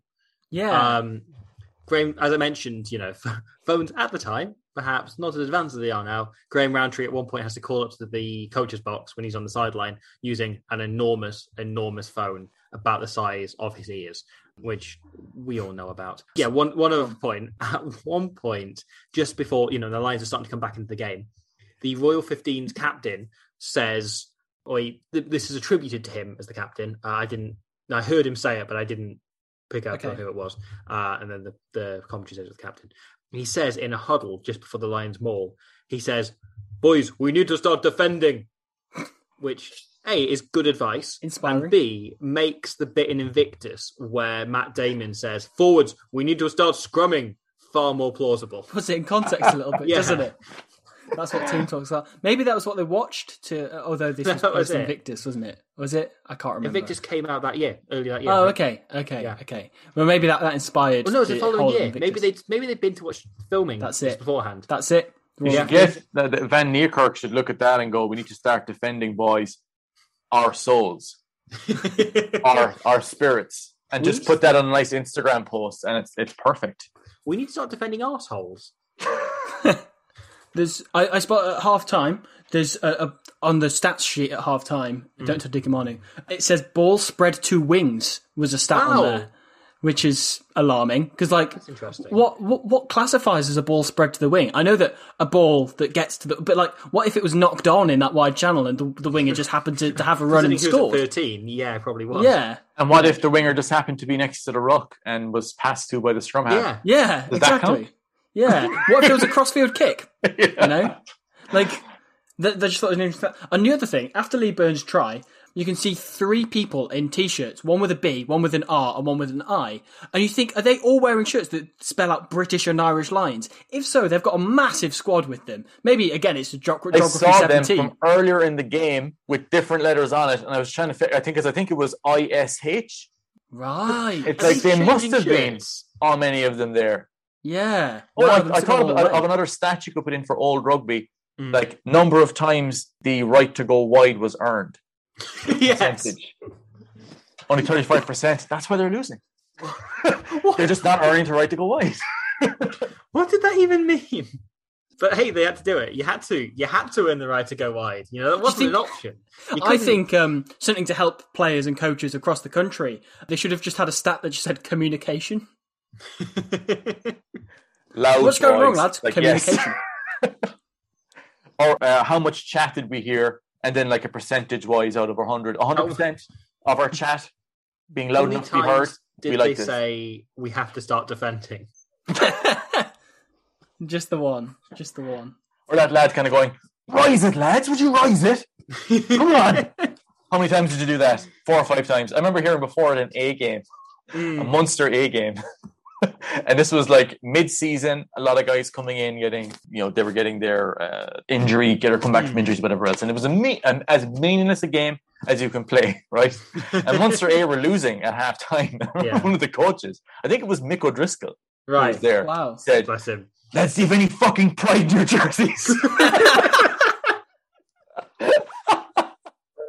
Fucking Munster A game up in Navan or in the middle of nowhere. It's just for fuck's sake.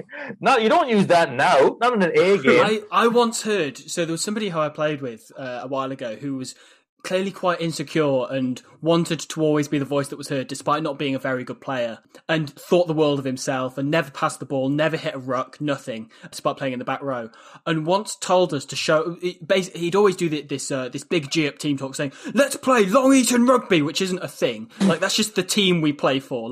Please specify what you mean by this. Do you mean we're going to play expansively? Do you mean we're going to be direct? What do you mean? And then once said in a team talk, not a team talk, sorry, we just conceded a try, let's play with a bit of pride. And then we just kind of turn around mate, it's the Boxing Day game against the over 35s.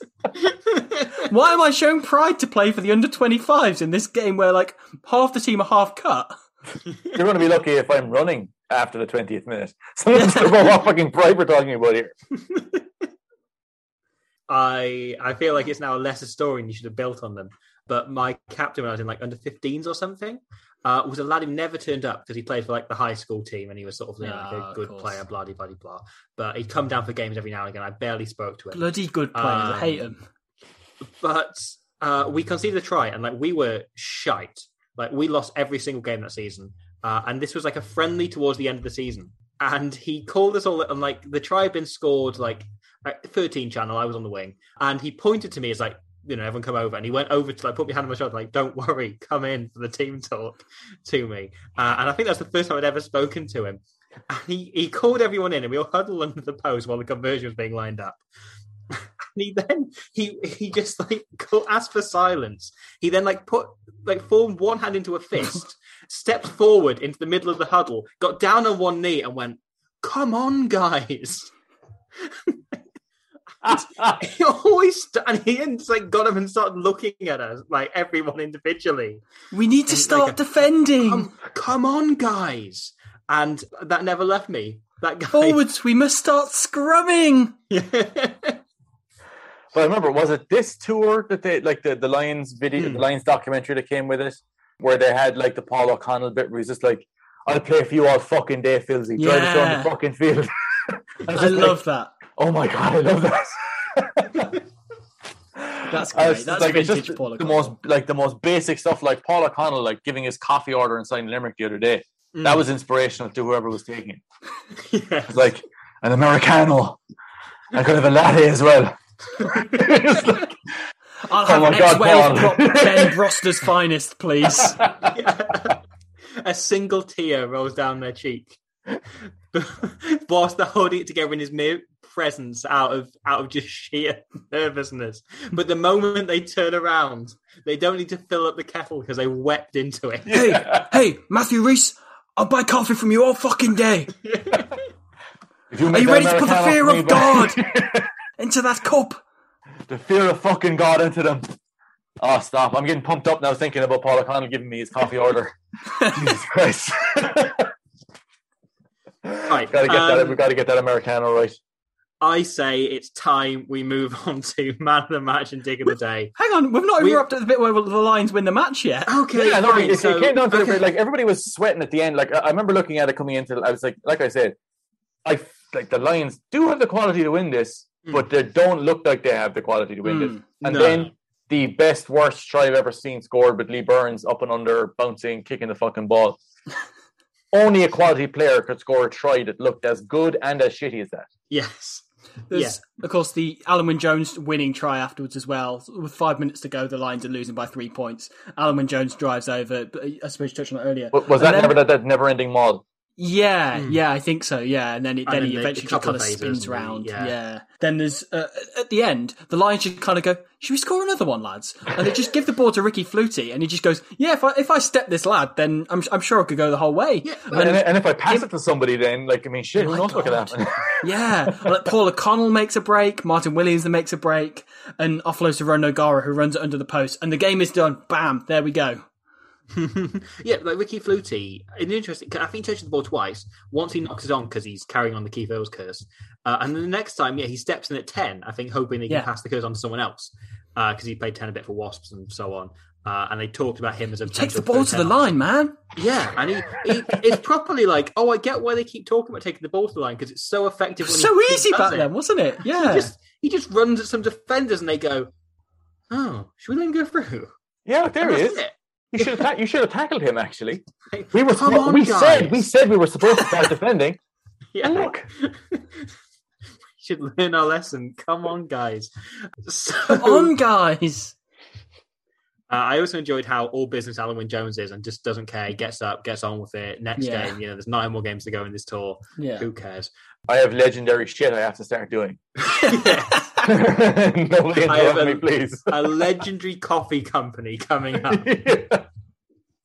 Okay, I'm Alan Wynne-Jonesing for a cup of coffee. Nice old cup of Jones. This is just gold. He's listening to this and he's thinking, I'm writing this shit down. Okay, shall we move on to Man of the Match and Dick of the Day? Let's do it. We've barely spoken about the game, but that's fine. Yeah. Shall we start with Dick of the Day? Because I think it's an easy one. I did text you during the game saying this is the easiest. Like, we've done, 50 of these near enough now? Yeah. I I think this is the easiest dick of the day because it's just one shout for the referee who turns the team at one. Mari Shonka, thank you. Who turns the Royal 15 team at one point and says, "Who's the captain now?" And the captain hadn't changed since the start of the game. He just forgotten who the captain was. That is a very good nomination. That's a nomination, but it's Keith Earls. I was going to go Keith Earls man of the match. No, come on, turn up for the Bucks. Spot the Munster fan. Yeah, no, he didn't have a good game. I can't do that though, so I'm just going to pick an arbitrary Shane Williams. I mean, Shane Williams did run into touch totally unprompted at one point. There you go. Funny. Fuck him. Like, how did we not cover this? That Shane Williams at one point gets the ball and just nobody's coming across. And he just runs into touch, and it's just kind of like, that was really bad, wasn't it? I'm the World Player of the Year, and he wasn't tackled into touch. He wasn't doing it to avoid anyone. He just ran into touch untouched. It was remarkable. At one point, Hugh Bladens apologises to the crowd for not seeing more Shane Williams. Yes! He's just like, I'm really sorry to everyone that paid to watch this. Both people, because for some reason the stadium is empty for the opening game of the Lions tour. Surprising. Yeah. So my Dick of the Day nominations include... So one of them obviously is Shane for doing that. Another one is Martin Williams for hitting Ronan O'Gara on a crash ball. He comes in at first receiver, and it's clearly like brilliant shithousery. Like, I've played against you so many times, I know you're shit in contact. And he just gives him a short ball, knowing that he could carry it himself. It would be so much more effective. And instead, he hits Ronan O'Gara and he gets penalised for holding on. And Martin Williams clearly really enjoyed it. I think that the obvious contender for Dick of the Day, of course, is the King for not showing up. Where was he? Of course. Where was the King? Yeah, they had a temporal hole opened up from the 20s, and he needed to show up. And it was just like, no, I'm going to stay on my original timeline. I'm not going to welcome the Lions to the opening of the tour in 2009. My Dick of the Day is indeed Keith Earls. For reasons covered. Mine are Shane Williams. Fuck him. Okay, man of the match. I mean, I think I was going to go with someone we mentioned once in passing. But I now feel like I've got to go with Lee Byrne, who was my narrow second instead. Who was the one person you had? Sarah Pretorius, who I thought was really, really good at scoring off for the World 15. In fairness, he was really good. He was good. I especially like there was a point where he took a quick tap and the Lions defence were like 15 metres back and he still got the penalty for not 10. And then at the end he takes a quick tap and Alan Wynne-Jones decks him from about 3 metres from the mark and doesn't get penalised. Actually, when Alan Wynne-Jones came on the field, I'm not sure if he came on to replace, but on that maul, he hit some fella a fine dig off the back of it as well. And it was just like, yes. This player, I like this guy. He's put next to Paul O'Connell, and his shithousery increases so instantly, drastically. There's a bit in the first half as well, just on quick taps, where Ronan O'Gara takes a quick tap 5 metres out of the line, passes to Keith Earls, and Keith Earls just throws the ball over the try line, like an NFL. Yeah. There's also Simon Shaw attempts a quick tap, and he's like 10 metres away from the mark, and the ball doesn't leave his hands, and the referee just looks and goes, no. Like, dude, you're 45 years of age. What are you doing here? How did you get on the field? You can tell it's the first time he's ever thought about taking a quick tap in his life. And That's it's it. No, Lions no, it's not. No. You don't know this, but Simon Shaw took the first quick tap at rugby school back in 1882. So is your man of the match Lee Byrne then, Robbie? Or is sure. Let's go Lee Byrne. Okay, Tom? David Wallace. Okay. Quinlan was rocked, man. No, I'm going to go with Lee Byrne because he just looked consistently quality all the way through the game, and again scored the best worst try I've ever seen.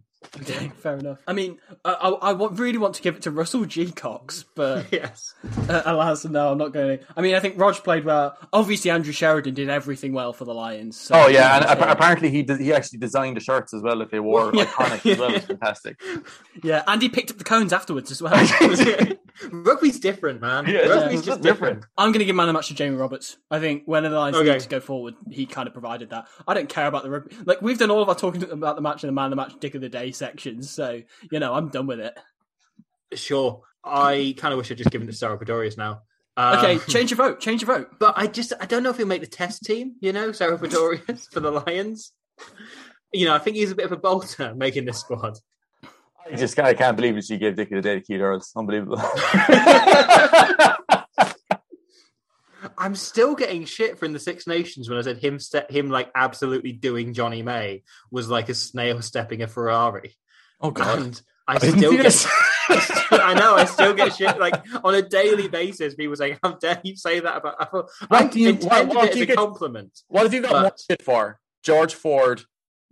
The George Ford thing, where everybody then, well, not everybody, but they're just like, he had a bad game, and yet you said he's one of the best players in the world. Well. Every time he drops a pass, I get 6 tweets. It's like it's even gone beyond. Like I would get updates on literally anything Israel Folau did for a very long time. It'd be like he's just posted, he's bought some beans in the supermarket, but. I suppose the woke PC mob want to cancel culture him for buying beans. Hang on, guys. They say, I just want to say, I like beans. I also. Let's not go nuts here. Right? I think we all like beans. We won't go any further than that. We'll just take it handy. Hey, no, but what I'm really against is beans that like beans. Like that's what Israel Folau has an objection to is beans that get too comfortable with other beans. Yeah, it's just like, come on now, this is a place of business. No, liking beans. Come on now, you're a grown man. Is the tin the beans' place of business, or is it the pan or the plate? I think it's open ended. I think with the mouth is the real place of business for the bean. Like Joe Van Niekerk, the smile that he eats. Do you think he ate Mr. Bean? Do you think that's how he began? He got really confused on his nutrients. And Sean Bean. Yes, and Sean Bean. I fully think that I started mentioning Van Niekerk here, and then his cultists showed up at my house. He's got long arms, that guy, at Van Niekerk, and they're getting longer. Do you think this is like a Beetlejuice moment and Joe Van Niekerk's about to join the Zoom call? If you say his name 3 times in a row, he shows up in your house and eats you. Or he smiles with you and spreads goodwill. It's like he either eats you or he indoctrinates you and really improves your sense of self-worth. I might try that. Yeah, it's a 50-50. That might work, actually. Like it's a bit of a gamble. I'll risk getting eaten for a bit of enlightenment. Joe Van Niekerk is the new antidepressant. Until the woke PC mob cancel him for eating people. You eat 1 or 2 people? Hands up here who has not eaten at least one person. Just one spider put his hand up. because my brain did that as maths, but I can't make it work as a coherent thought. Okay. And I think with that, we should probably, much like Paul O'Connell ordering his coffee, bid everyone farewell and go off and drink your coffee. Their lives are now better. Just happened. We need you, Tom, in the most monotone way. Can you tell us all where people can find you and anything you want to plug? Tell it in the most monotone way possible. Well, if you want to follow there on Twitter, it's at 3 Red Kings, patreon.com/3 Red Kings as well, lads. If you follow me on there, and I swear to God, I'll follow you all day if you follow me on there. I probably won't, but I'll just say I'll do it now. So twitter.com #follow 3 Red Kings #follow Friday. It's a very 2009 ending. Yeah. we need to embrace trends from 2009 every episode of this now. TikTok.com @3 Red Kings. Instagram 3 Red Kings Rugby. Just keep going. The player's waiting around. When's he going to get to the inspirational stuff? Just follow me on socials, lads, and then follow me around the pitch all day. That was actually James Haskell's team talks. That's where they went. Like and subscribe to me as captain as your fucking team, lads.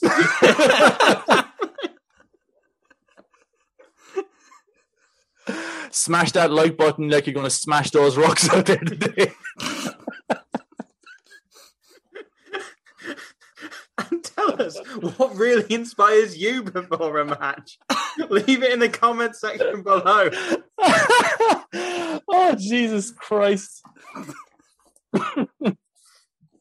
Oh man, well, I guess thanks for coming on the podcast. We talked about rugby for a small while. that was enjoyable.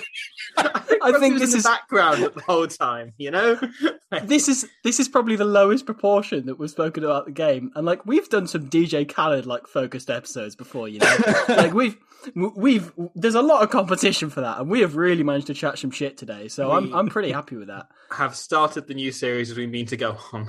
I think, do you know what? No, there actually was some good rugby chat in the middle of that somewhere. Yeah. Somewhere. That's it, I remember thinking, that's a good point. Yeah.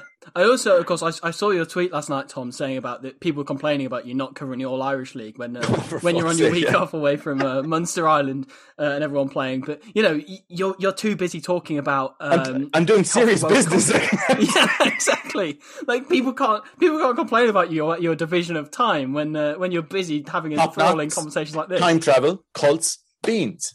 This is important professional rugby writer stuff. The holy triumvirate. That is the core of it. It's what we want out of rugby. More bean chat. More Joe Van Niekerk bean chat. By bean, we also mean coffee beans, which I believe you can get from Rhys Ruddock, who has decided to cash in on the fact that he has a Welsh name and start a coffee business. Because he really thought Dublin was the only underserved market. Have they ever even had coffee in Dublin? I'm not even sure. I once saw some coffee in Dublin, and I thought, this is the story I'm going to tell someday. You're not seeing Leo Cullen go in there and order it in a really expressive, inspirational manner. No, but I did once have to make small talk with Leo Cullen while he was waiting for coffee. Oh, okay. So, no, you did not. I did. Yeah. Oh, stop. I was at the Pro 14 launch event thing. Oh, was that the one in Cardiff? Yeah. Oh, yeah. And they had me and Andy McGeady were interviewing all of the coaches and captains, and everyone else had left the room. And someone popped out. It was just me, Leinster's social media person, and Leo Cullen. And then Leinster's social media person popped out to get Leo Cullen a coffee. And it was just me and Leo Cullen sat on a sofa together. Oh my god!